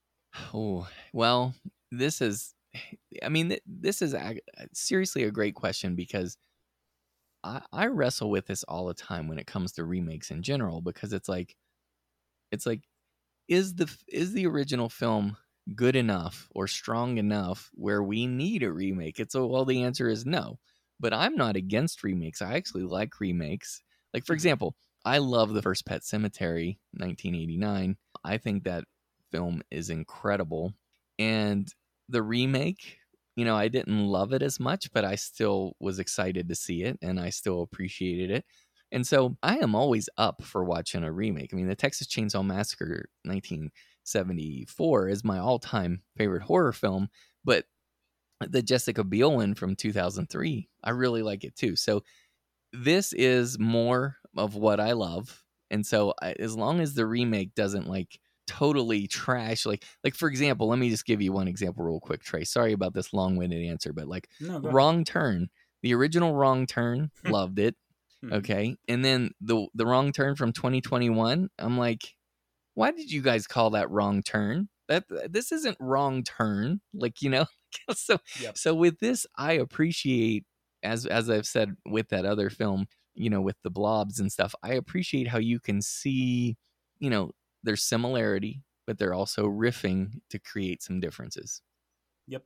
I like Wrong Turn 2021. It doesn't fit into the Wrong Turn films. It doesn't. And I just heard someone say that the other day, Jay, on a podcast. They were talking about their year end and they said, why was this movie named Wrong Turn? Right. Yeah, because I don't feel it is. And I think it's drawn, another movie that's drawn a lot more ire is that 2019 Black Christmas, which people were like, why is this called Black Christmas? Oh, that movie was awful. So I've gone in phases on remakes because I'm much more receptive to these early remakes, and that's what I'm going to be talking about over the next couple episodes. But oh boy, when we get into those remakes in the aughts, it's going to be hard for me to get through that section talking specifically about some of those movies. Nice. And then I kind of came back around as we turned into the 2010s, and I like a lot of the remakes that were done there. So remakes, I think you just have to go in with an open mind and see how it feels to you. And I don't think there's a right or wrong answer like we talked about before. You either like the film or you don't. Yeah. Like you said, I think as long as it's more of what you enjoy, then you really can't get mad, right? Well, yeah, and I mean, I think there's a loftier purpose too. It's like, when people love the new Texas Chainsaw Massacre, or even this 1978 film, for example. And by the way, I will put out there, in my days in the horror community and podcasting, it seems, this is an unofficial poll, but it seems from what I gathered, most people prefer this 78 film. That's their favorite Body Snatchers, is what I've heard. But honestly, anytime a remake is good enough to inspire somebody to go back and watch the original, I really I think that's something great. So I appreciate that. Yeah. What I push against, what I really don't like, is when people are too precious about things. When it's like, when Hmm. they're like, oh, no, don't remake this film, because no, that's my film. It would just bother me. I'm not gonna watch. It's like, why are you mad about that? Because it actually gives Yep. more attention to your original film that you love. Yeah. I mean, I was excited for the Suspiria remake. I didn't walk away any more excited, Right. but no, I think you're right, Jay, and I think that sometimes we put too much of like a broad blanket term on remakes. They're all bad or they're all good. We really love the originals, and you're absolutely right as far as people flocking towards the 78 as opposed to the 56, and I think we see that a lot. And I'm going to talk about that next episode with The Thing and The Fly and even Cat People. Mm-hmm. Cat People, which I like Cat People. I think 82 was when that came out, Mm-hmm. but I'm not going to go and say that was better than 1942's Cat People. Right. And I think the thing with me, Jay, is I think some people the other way kind of get too revivalist on some of these things, like coming out and saying, I love House of Wax 2005, which that's fine. I Yeah. think that film's got like this build up of people who maybe were afraid to say they liked at the beginning. I feel like that one's getting a lot of love. Now, if you go and say that you love the Prom Night remake, if that starts getting a groundswell, I'm going to have to, maybe drop out of podcasting in general. Good. But Thank you for saying that, because I was not impressed with that. By the way, like, it was like 2009, and I'm like, and I heard a lot of people liking that actually, and I'm like, what the? Why do you like this? yeah, I saw that in the movie theater opening night, Same. and no, I was not impressed with Prom Night, the No. remake. But we're getting kind of off track here. But Yeah. I Sorry. think no. So for me overall, 78 has never grabbed me the way that the original did. I don't know what it is about it. I think the cast is phenomenal. I think the Yes. acting is good in this. Mhm. I mean, I don't really have a problem with anything in the film. It just never grabbed me the way as the original has. Okay, I agree with you 100%, Trey, and I think what that is, because I love that you said this, because I've actually been trying to figure out, put my finger on it, and this is my attempt. I think this is what it is. The 1956 film is told with a lot of simplicity. It is very straightforward and direct. Mm-hmm. In this film, the 1978 version has a little more nuance, and I think part of that is attributed to this dynamic cast that you mentioned. I mean, we got Donald Sutherland, Jeff Goldblum, Leonard Nimoy. I mean, Veronica Cartwright. Yeah, I mean, I love this cast. Brooke Adams. They are amazing. But I think this has, in some ways, I think this is more of what's the word? A more sophisticated, or I don't even know if that's the right word. Maybe it's a little more developed film, but I do feel like there's more nuance to it. And I think that that clouds or muddies the water a little bit. Whereas even though the original film was simpler, it was like just clearer, and it could get into your bones easier. Like, for example, there's that Nietzsche quote that it's something like, I always butcher it and I can't find the original. If you ever find this, tell me. But it's something like, it is easy to make something big, loud, and complicated, but it is extremely difficult to make something small, simple, and quiet. And I think that's why, even though this film is more complex than the original, I think the 1956 version is the master of these two, because it is that amazing combination of small, simple, and quiet. Yeah, and I'll back up your quote with a real life example, Jay. Mm-hmm. And I know you're a music guy, but I'm not sure how much you are into like the harder rock or metal scene. But Dimebag Darrell, famous guitarist from Pantera, band Pantera, he was known for creating very simple, very easy to play riffs, but they are some of the most recognizable riffs in all of metal or rock. Okay. So it's the same kind of concept, right? It's taking that simple design or that simple concept and be able to make that stick with people and put it in their minds. Mm-hmm. I've got a note here, Jay, about like there's more backstory in this, right? They get into the aliens' motivations and why they came there a little bit. And I think that, and they don't get deep into that. They just get a little bit. There's it's either you don't give us anything or you kind of got to flesh it out a little more. Yeah. I think one of the other things with this is also they take it from that small town, which I love that setting in the first one. Mm-hmm. And you're in this kind of like seedy San Francisco. And I don't Seedy. know. Yeah. Nice. Well done. I see what you did there, sir. That was very clever. Yeah. But, yeah, so that's another thing for me. So I cannot quite put my finger of why this doesn't hit, but I think it's very similar to what you're saying, Jay. I think you're on to something there. Yeah. Thank you. I agree. Yeah. It's just something about, because if you're the other side of that, and I love that we're actually talking about this, Trey, because I think when it comes to, you've heard people say, when you teach something, the better you understand it as a teacher, then the simpler you can teach it, the clearer it is. And that's what I just love about the original. I just think it's very clear. And, with this one, I do think this one is scarier. Yes. In fact, the way this film ends, the final moment, freaks me out quite a bit. I have to say. I don't know if that would strike some people as funny, but it gives me cold chills and it really disturbs me. See, it does nothing for me. I'm one of the people it's done nothing for me, and I think I saw it before I saw the film, Jay. And that's the problem living in this modern society, because as someone who was, like we said, was scared of horror as a kid, I didn't get into horror until I got into a little bit of wide release horror when I was in high school, of course. But when I was in college was when I really started to dig in. And by that time, it was hard dodging spoilers for some of these movies. Right. So I think that lessened the impact. Okay. While we're here, which ending do you like better? Do you like the 78 ending better as far as this final push or final twist? Yes. Okay. Yes, because I remember the first time I saw it, it pulled the rug on me.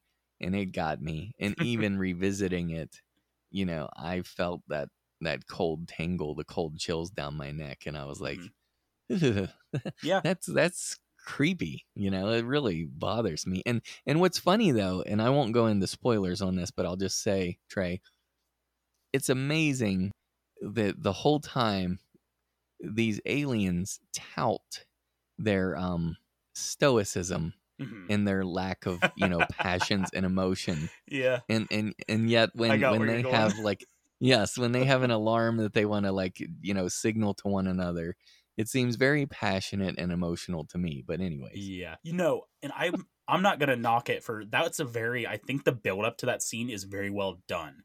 And I think it's very impactful the way they do it. Because the 56, like everything else, is much more nuanced in its kind of twist ending. Right. But I think that's all about 78, right? That's just the times they're putting more violence in there. I think when they show scenes of the pod people coming out of the pods and developing, I think it's pretty disgusting. I think it's a pretty good effect. Yes, it is. But we've got more of that stuff. We've got to push it up to the new age. But I'm not going to fault you for liking 78 because I think it's a much more developed and earned ending. So yeah. I mean the 56 ending is it's a little abrupt and it's disturbing but it's almost like you can anticipate it, whereas this one I think is cloaked better. Yeah, it's more sad than anything really in the 56 one. But yeah, but I think it's things I think they almost have me in the 78 one, Jay. And upon rewatch, I was hoping hey, I hope it's going to hit this time. But there's things when there's hordes of these things, there's a scene where there's hordes of these things coming, descending on a building. And I'm like, oh, are we going to get this for the rest of the movie? Because I didn't remember what had happened. And we don't. We just get it that one time and it's gone. And there's another trick later on in the movie, which I'm sure you know what I'm talking about. That's kind of this startling, freaky thing. And that's kind of a one-off too. So yeah, I don't know. What else you got? What else you got on this one, Jay? I'll quit rambling. No, I think I know. When you were talking about the freaky thing, are we talking about I'll just say one word, banjo? Is that what you're referring to? Yeah. Okay. Yeah, and I remember the first time I saw that, I kind of appreciate that, but I remember anticipating something very different. And that's why that was pretty fun, because it was I was expecting a right hook and they got me with a left cross and it was boom, and so that was kind of fun. Yeah. Just one more thing about the cast. I just have to say, I love I'm nuts about Jeff Goldblum. I love his Hmm. delivery, and just seeing him in this film just absolutely amazes me. And Donald Sutherland, he's a very talented actor. I've never, for whatever reason, I've never been a huge fan of his, Oh, but in really? this film, yeah, I mean, I think he's a great actor. You know how some people just bug you, so for some reason he bugs me, but he is exceptional in this movie, and he's Hmm. even got some game with the ladies. I have to say, he's got some mad game. And Oh, yeah. Yeah, and especially ones that Leonard are married, Nimoy, right? what'd you say? Especially ones that are married, right? Yeah, yeah, that's right. And Leonard Nimoy, mostly I only remember seeing him as, Mr. Spock in Star Trek movies. And so seeing him with round ears and not pointy ears throws me off.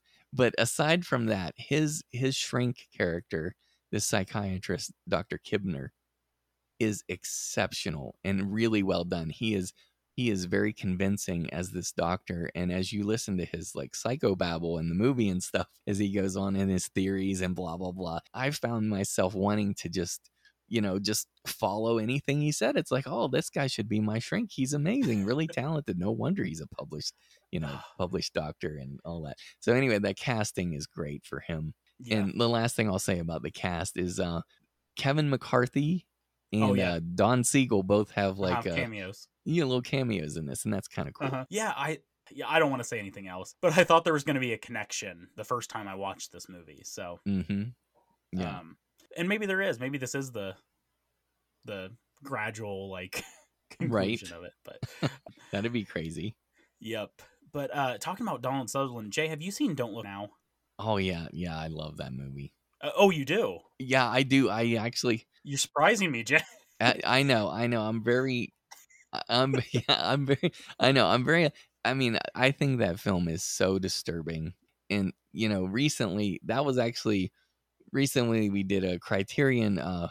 giveaway, and that was going to be the one I was going to do, but that Criterion disc for that is currently out of print right now, but you can still get the Blu-ray. And so yeah, I ordered the Blu-ray just so I'd have it, and I need to revisit it again. But I remember the first time I saw that I was in college, and there is just something extremely unsettling to me Hmm. about that movie. But anyways, but yeah, he's good in that one too. He's also good in the Italian Job, of course, right? but anyways, yeah, Donald Sutherland's a Yeah. man. No, that's an upsetting beginning to that movie. Yeah. Yes. And it's funny when I was first watching these, because I told you, Jay, I got in late. Some weekends when I was just out of college, and just starting working, I would watch like 8, 9 horror movies in a weekend. And for some reason, Wow. I would have these like marathons. I don't know why, but Legit. Trey is legit, y'all. I was catching up. I had a lot of catching up to do. Yeah. But I always got Don't Look Now and Alice Sweet Alice confused for some reason, and I think it's the raincoat. Oh yeah. And I don't know why. Those are two very different films, Right. and I love both of them. But yeah, that was just a fun peek inside my brain there. Well, I back you though, and I'm with you. Like people out there, if you haven't seen Don't Look Now or Alice Sweet Alice, both of those. Yep, I know you love to champion Alice Sweet Alice, and it needs it. But all right. Well, what are you? Yeah, go just ahead. a couple things, if I may. So something that this does that I think is really powerful. Remember how in the first film we were talking about that concept of, a loved one being changed and not being a loved one anymore, even though it looks like the person that you love, they're different. Well, in Mhm. this film, I think that's fleshed out even more on like a more sophisticated level, and it goes into the concept of how people can change in relationships over time. And that's a very disturbing thing. I mean, I'll just put it out there. I mean, I was married like 16 and a half years, and now I'm divorced, and it wasn't about changing, but being in a relationship for that long, I have seen myself, how I have changed and how my spouse had changed over those years. And in real life, it's weird because the change happens slower in people than it does in this film, of course. But that can be very frightening because sometimes people can drift apart or change who they are in such a way that they don't necessarily fit together anymore. And that's terrifying, and that's a real life horror kind of challenge that's human beings have. And I think it's very cool how this film does, it depicts that metaphor and illustrates it right here before us, especially with Elizabeth and Jeffrey. Yeah. That's what I love about Jay of the Dead is you you might make me rattle some cages and make me admit some things on this Mhm. podcast, but you're always putting it all out there on the line, right? And connecting it back to your own personal experiences and how Yeah. things affect you personally. So that's a very good point that I never really connected. Well, thank you. Yeah, horror. And I'm sure this happens with you and all the listeners. It's just interesting how it can tap into our lives, like the primal Mm-hmm. fears that we might have, or like the Yep. bad experiences we've had. So that's pretty amazing. Another thing I want to just love about this film and celebrate, and I think when I saw this before, which has been a long time, I didn't catch this joke before, but I really got it this time. The Jeff Goldblum character is sending someone back into this place where they do these mud spa baths. And he said, "Did you check the last booth on the left?" And I just thought that was so funny that they put the last booth on the left, riffing on the last house on the left. That was so awesome. Oh, I do remember him saying that, but I didn't connect that. Yeah, yeah, that was a little nod to the last house on the left, which is so funny. I burst out laughing. And then I also loved the space flower conversation because Hmm. in my opinion, and maybe this is wrong, Trey, you can tell me if you think this is wrong, but I feel like this movie does an important thing that a lot of films fail to do. If there's something ridiculous in your movie, and it's ridiculous, and people are going to like hammer on this one thing, maybe there's like a chink in the armor, there's something that about your movie that's a little bit silly, maybe. If people just acknowledge it, if the filmmakers acknowledge it with like a throwaway line or something, then you can move past it, because it's almost like the filmmakers are saying to the audience, okay, yeah, we know, yeah, this is kind of weird, but let's just move on, like onward and upward. Hmm. Well, in this film, their little conversation about the space flower does exactly that, and I think that's very cool, so I appreciated that. Yeah, Jay, I Hmm. think you're right on. And now that I'm thinking about and kind of thinking about everything that goes with this is much more grounded in science, right? Hmm. It's much more of that science part of the science fiction. Yes. Whereas 56, we don't get a lot of explanation, and I'm okay with just going with that because I think it's scarier kind of not knowing. Would I like a fully fleshed out sequel where they go into why the pod people are coming? Right. I don't know if I would. But yeah, I think that's a main difference between the two is like you're saying, they're kind of rooting this in reality as much as possible. We're still talking about pod people coming from another planet, but they're trying to root it as much as they can. I know you appreciate those kind of nods where they kind of justify things. Yes, absolutely. Yeah, and I guess just a couple other real quick things, because I don't want to talk your leg off all night, Trey. But like I love how in the sound design for this film I've had a lot of cardiac echocardiograms done in my life, Mhm. and they have like the sound of an echocardiogram machine, like listening to a heartbeat, and I think it's a baby heartbeat because it goes pretty fast, and so Mhm. they have that in the soundtrack, which like depicts the pod's heart beating, which is really cool, and it's exactly the echocardiogram of a baby's heartbeat. Something that drove me just absolutely nuts about this movie, especially, I think it's a greater weakness in this film, but I do think it's a weakness of both invasion films, and it's that it's so dumb how the characters, it's like they almost, it never clicks with them that, hey, maybe I just need to stop assuming that everyone is not a pod person and just assume that everyone is infected, because it's like every single time Donald Sutherland's character talks to somebody new, it doesn't even occur to him that he could be talking to an imposter. And I mean, this happens over and over, and it's a little tiresome in this. Mhm.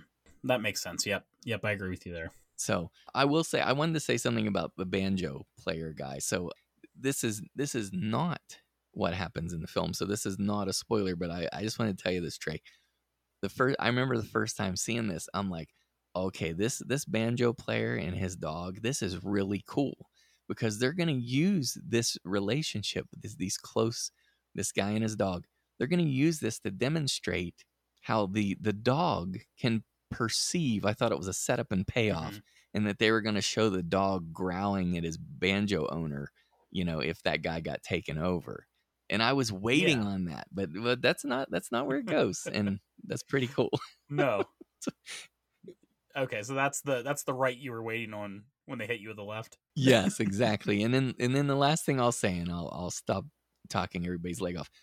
I think that one of the main themes in this film that is executed, I think this film brings a little more maturity, like I said, sophistication to the themes even that they're delivering.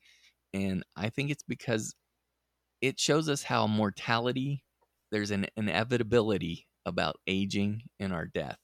And I think it's a great metaphor for that. It's like, even though none of us wants to get old and die, we're all going to. And like in this film, it's like, hey, it's inevitable. We all have to sleep, and you're going to go to sleep.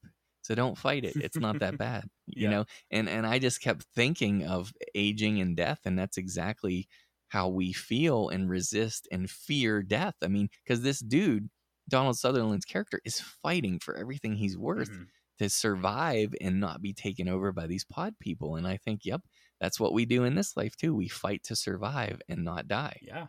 A lot of existential dread going on there, Jay, that you're right. you're putting out there. But yeah. No, I think with both films and the Body Snatchers, it's the same thing. It's like, how long do you want to fight for before you just kind of go back to whatever the inevitability is and just accept it? Yes. Yep. So, well said. Yes. Yes. Hopeless it is. Yeah. Right? All right, Jay. So is that all you got on 78? Yes. Thanks for letting me ramble on, sir. Oh, no problem. Seems like you had a lot to say about that one. So I'm always interested to hear other perspectives. Thank you. So what do you come in as far as a recommendation on this one?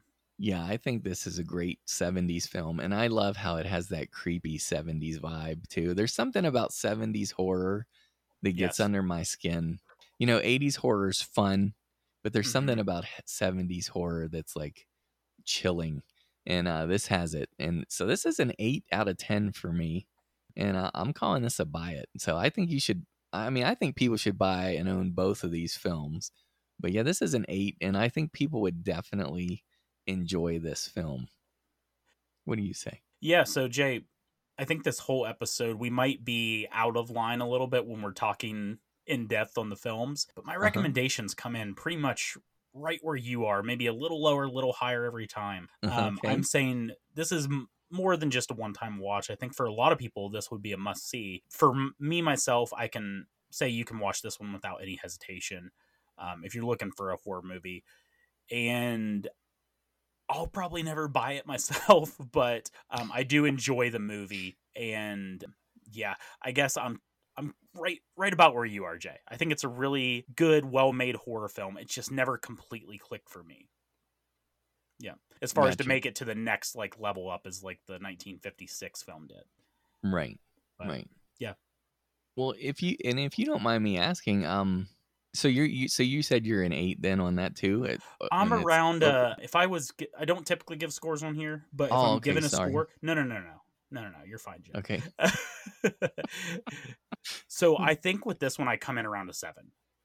Okay, myself. Gotcha. So you know what's funny about that, Trey, is like Dr. Shock over the years, because like he and I have podcasts together for like 11 years now, something like that, and like he basically got to the point because I've been asking him for number ratings for so long. Like for a long time, he used to say, well, not that this arbitrary number matters or something. Like he would always say something like that, but then he stopped just, fighting me on it. He just says the number without so I harass everybody. So I apologize. Oh, no. It's nothing like that, Jay. Usually I'm just not in a position where I'm talking about a movie in specifics enough where I'm giving a rating because I'm an accountant, Jay. I love numbers. Yes. And I constantly am logging stuff on Letterboxd. So it's not that. I just typically don't, when I'm talking about history and stuff, get into long. Cool. These episodes are a little bit different because we are kind of getting into it. But yeah, I'm around a 7 on this to give people, Okay. because I feel the same way, Jay, is I wasn't Hmm. kind of clear when I'm trying to give my recommendation on this particular film. Um, Okay. so no, that's where I would come in. I gotcha. Well, if I can ask you a question about these 4 films real quick, Trey, if you don't mind. Yeah. How do you feel, like, what's your opinion? Like, let's say you got a new horror fan that's trying to catch up on all Hmm. the stuff. Do you feel like, I mean, especially if this horror fan is younger, let's say you got like a 20-year-old person. And I know there are 20-year-olds out there who are like appreciate the classics and black and white and Hmm. subtitled films and all that stuff. I know we have like cinephiles everywhere, but just assuming that a younger viewer might be less patient for the classics, if you were going to recommend people see the Invasion films or the Blob, are you telling them? I mean, this probably goes back to your first question, but are you telling them see the Blob '88, but see Invasion 1956? uh, See, that's the question, right, Jay? Because here's the thing with that is you are absolutely right. And I've always been wired to not mind older things. Mm-hmm. I'm very interested in history and I don't care. I will watch an older film, even since I Mm-hmm. was younger. Growing up with my grandparents, watching reruns of sitcoms like I Love Lucy and things like that. So I've Yeah. always kind of been just wired that way. But Nice. for a lot of people, it's harder to go back, right? And a lot of horror fans, particularly. But once you let that genie out of the bottle, are you going to, if you watch 78 first and then you get 5, 6 years down the road and you decide, okay, well, I'm going to try to get into some older stuff, the first one you see is going to be the one that leaves the impression, right? I saw The Ring before I saw Ringu, and The Ring Mm-hmm. is way higher for me than Ringu. Same Um, here. does Yeah. that happen every time? No. And are these films different enough? I think with The Blob, they're different enough to where I don't think it matters. I think you can see 88 and see 58 and they can stand on their own. With Body Snatchers, I don't know. I guess maybe you could start with 78. I think the main story beats are enough different that you could probably appreciate both of them. But once you see that full-on horror of the 1978 one, are you going to appreciate the more subtle stuff in 56? Yeah. So I know I kind of danced around that, Jay, but Right. No, it's tricky, and that's what I'm trying to figure out with my kids. It's like I was trying to actually think about. I think I'm going to show them Invasion 56 first, mhm. so they get the concept because it's simpler, as we said, it's more direct, and Yeah. then show them 78. Yeah, and here's the thing, Jay, is Mhm. I think honestly, if you're showing, and that's why a lot of parents show their kids the black and white films. One, because they're less violent and less like sexual stuff and everything like that. Mm-hmm. Yeah. I think kids, and don't quote me on this, I'm not like a child psychologist or Okay. anything, but I think kids are much more receptive when they're younger to watching older things. And if Cool. you show them the older things when they're younger, they're much more likely to appreciate that stuff when they're older and kind of digging into other things. That's my personal Nice. opinion. I think that's how I was. I didn't mind, my dad always said my favorite films growing up, I watched, when I was 4 or 5 years old, I constantly was watching Godzilla and Planet of the Apes. Nice. So, I mean, I think it's a thing where kids, what you see is what you're going to get. That's what your first impression of something. So I think kids are just much more receptive to seeing the older stuff than some of us adults are if we haven't gotten to it or we didn't watch that growing up. If you just watch Interesting. contemporary films growing up your whole life, and then you go back and try to watch the black and white stuff later, you might gain an appreciation for that, or it might just not be good enough for you. I Mm-hmm. don't know. Yeah, and I've probably done that wrong with them. I probably did too much of the contemporary stuff because, yeah, like a few months ago, I'm like, okay, today we're watching Bringing Up Baby, right? Like, and they're like, what? This black and white? I'm like, shut up. There's a leopard in it, like. Anyways, Yeah. Well, to give you a direct comparison, I mean, once you watch Cat People 1982, are you gonna want to go watch Cat People 1942? Those are completely different films. right, that's true. And I know, like the Val Lewton stuff in particular is kind of hard to get into. Yeah. Yeah. I don't know, Jay. I think that's a thing horror fans have been asking themselves about what they do to their Right. kids, like for ages And now. maybe it's case by case with the film and with the kid, Absolutely. because, like, for example, I would have never started my boy on, The Thing from Another World. No. I started with John Carpenter's The Thing, of Mhm. course, Mhm. So And I wouldn't start him with The Fly of 1958 or 57, whenever that is, either. right, right. So yeah, that's a very, very big question you got there for 12:30 on a Sunday night, 12:30 a.m. That's right. All right, Jay. Was there anything else you wanted to say about any of these movies before we wrap up? No, thank you. This has been a blast. I've really enjoyed getting to revisit these and talk with them with a knowledgeable film history scholar like you, sir. I try my best. I'm not a scholar, but I try my best. But I appreciate that, Jay. Yeah, it's been interacting all these years. It's kind of surreal to kind of finally get to talk and go over some films with you. Yeah, thank you. It's fun. Yep. Jay, you want to go ahead and tell everyone where they can find you if they want to hear more? Sure, thank you. I love that. You got a brand new show, really proud of. It's called Jay of the Dead's New Horror Movies. It's at newhorrormovies.com or anywhere you subscribe to podcasts. I'm on there with Dr. Shock, Mr. Watson, Gilman Joel, and Dr. Walking Dead, Kyle Bishop. And yeah, we're coming out with episode 3 soon. I mean, it's a brand new show, but I hope people will check it out.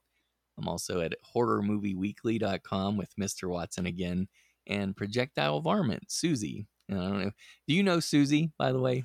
Trey, have you gotten to interact with her? No, and I might have back on like the old HMP comment sections maybe once or twice, but it would have been a long time ago. Yeah, that's actually where I met her, and she's awesome. I'm really a big fan of hers, and she's a lot of fun. So yeah, people can hear her on horrormovieweekly.com. And then, of course, I do Considering the Cinema over there with Count Macula, Mac Robbins. And from time to time, once a month, Dave Becker has an episode that he releases of the DVD Infatuation podcast through there. And if you want if you're a cinephile and you want a meal, like a gourmet meal about movies, you got to listen to Dave's show over there.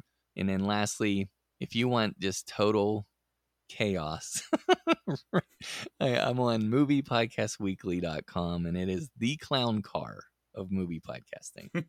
But thank you for having me, Trey. This has been a lot of fun, and I really appreciate being part of your show tonight. Yeah, absolutely. Thank you for coming on, Jay. And anything that Jay's done, I've loved. So please check him out. I can't imagine many people listening to this hasn't heard any of your stuff, Jay. But if you haven't, go check out Jay wherever. So thank you. As far as the show's plugs, first of all, I wanted to mention that I did guest recently, and should be out by the time this episode drops, on an episode of Phantom Galaxy podcast with Nathan Bartlebaugh and Bill Van Vagel and Vicious Victor over there. And we did our top 10 non-horror movies of 2021. So anything that's not a horror movie was fair game there. And the rules aren't necessarily followed. There's a couple ties. There's things like that. But yeah, it's a fun episode. So go check that out. We recorded for hours on that. So that's a good time. I'm definitely going to listen to that. Thank you. I'm excited about that one. Yeah, I appreciate those guys having me on. They're cool. As far as plugs, I've got the usual stuff of you can follow the podcast over on Twitter at Screaming Ages. I've got my email if you want to send me an email address, screamingthroughtheages@yahoo.com. And the website where all the episodes are housed is screamingthroughtheages.com. And as always, we're on almost every podcast service. So go check it out and subscribe over there wherever you listen. But I've been a little busy this past weekend of when we were recording. I started up a Facebook group for Screaming Through the Ages. So go ahead and join over there. I'm doing some trivia based on stuff we're covering on the episodes every once in a while and talking about broader horror topics. And then the other thing I had started this weekend was a YouTube channel where I go into some of my collection, and it's called Into the Archives. And that's kind of a backwards way of how we got to the YouTube channel, Jay. I didn't set out to be like, hey, I want to start a YouTube channel. Right. But I sit down and record this. I got this idea to like go through some of these movies that I have in my collection that we've been talking about in the episode and kind of go over the Blu-ray and what's in it. Nice. And they went on for about 12 minutes in the first one because I was catching up on the last chapter that we did. And turns out you can't get that video to any social media any other way because it's just too big. Aww. So I created a little YouTube page that I'm going to link in my social media. And I'm going to do that maybe once a week where I just pick a Blu-ray or two and go over the features and kind of the cover art and all that stuff and what's included with it. That is great. You're a prolific film critic, sir. I'm just, yeah, I've been amazed. I was telling Trey before we started recording, he has put out some just so much content. You're doing a great job. Yeah, I just got an itch to do the Facebook thing, and then I was like, well, I want to I've always had this idea of kind of going into some of these rarer movies I have and talking about them. And turns out that's not an easy thing to share. So I got roped into more than I bargained for this weekend, but we'll see. So let me know.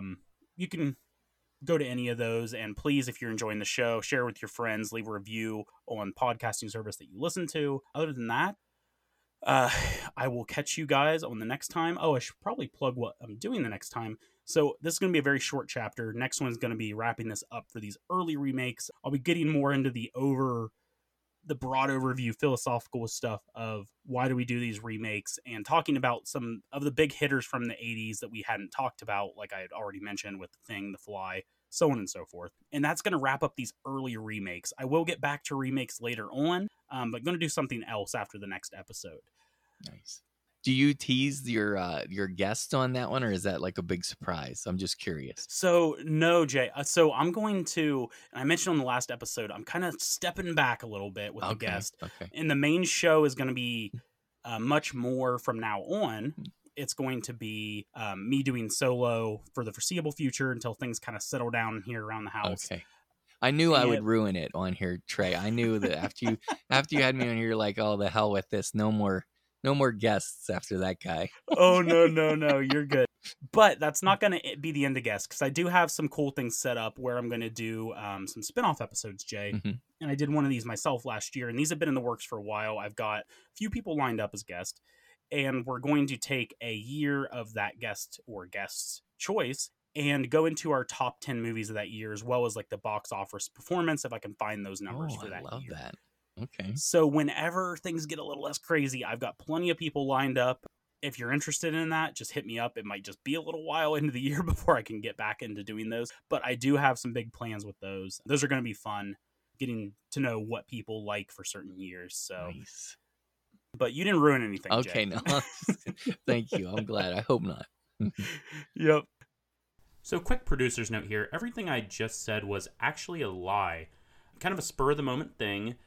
The next episode will actually be featuring Nathan Bartlebaugh of Phantom Galaxy, and we're going to be talking Nosferatu versus Nosferatu the Vampire, and we're going to be talking Cat People versus Cat People 82. So that's going to be the next episode, and then on the final episode, I will wrap up by kind of hitting the high-level strokes of all the other remakes and giving the results to the polls that haven't concluded yet that I've been running over on social media. So hit those up if you haven't and vote for whichever remake or original, which one you like better. And we'll look forward to that being the next episode. But other than that, you can just come back in 2 weeks to get your next bi-weekly horror movie history lesson.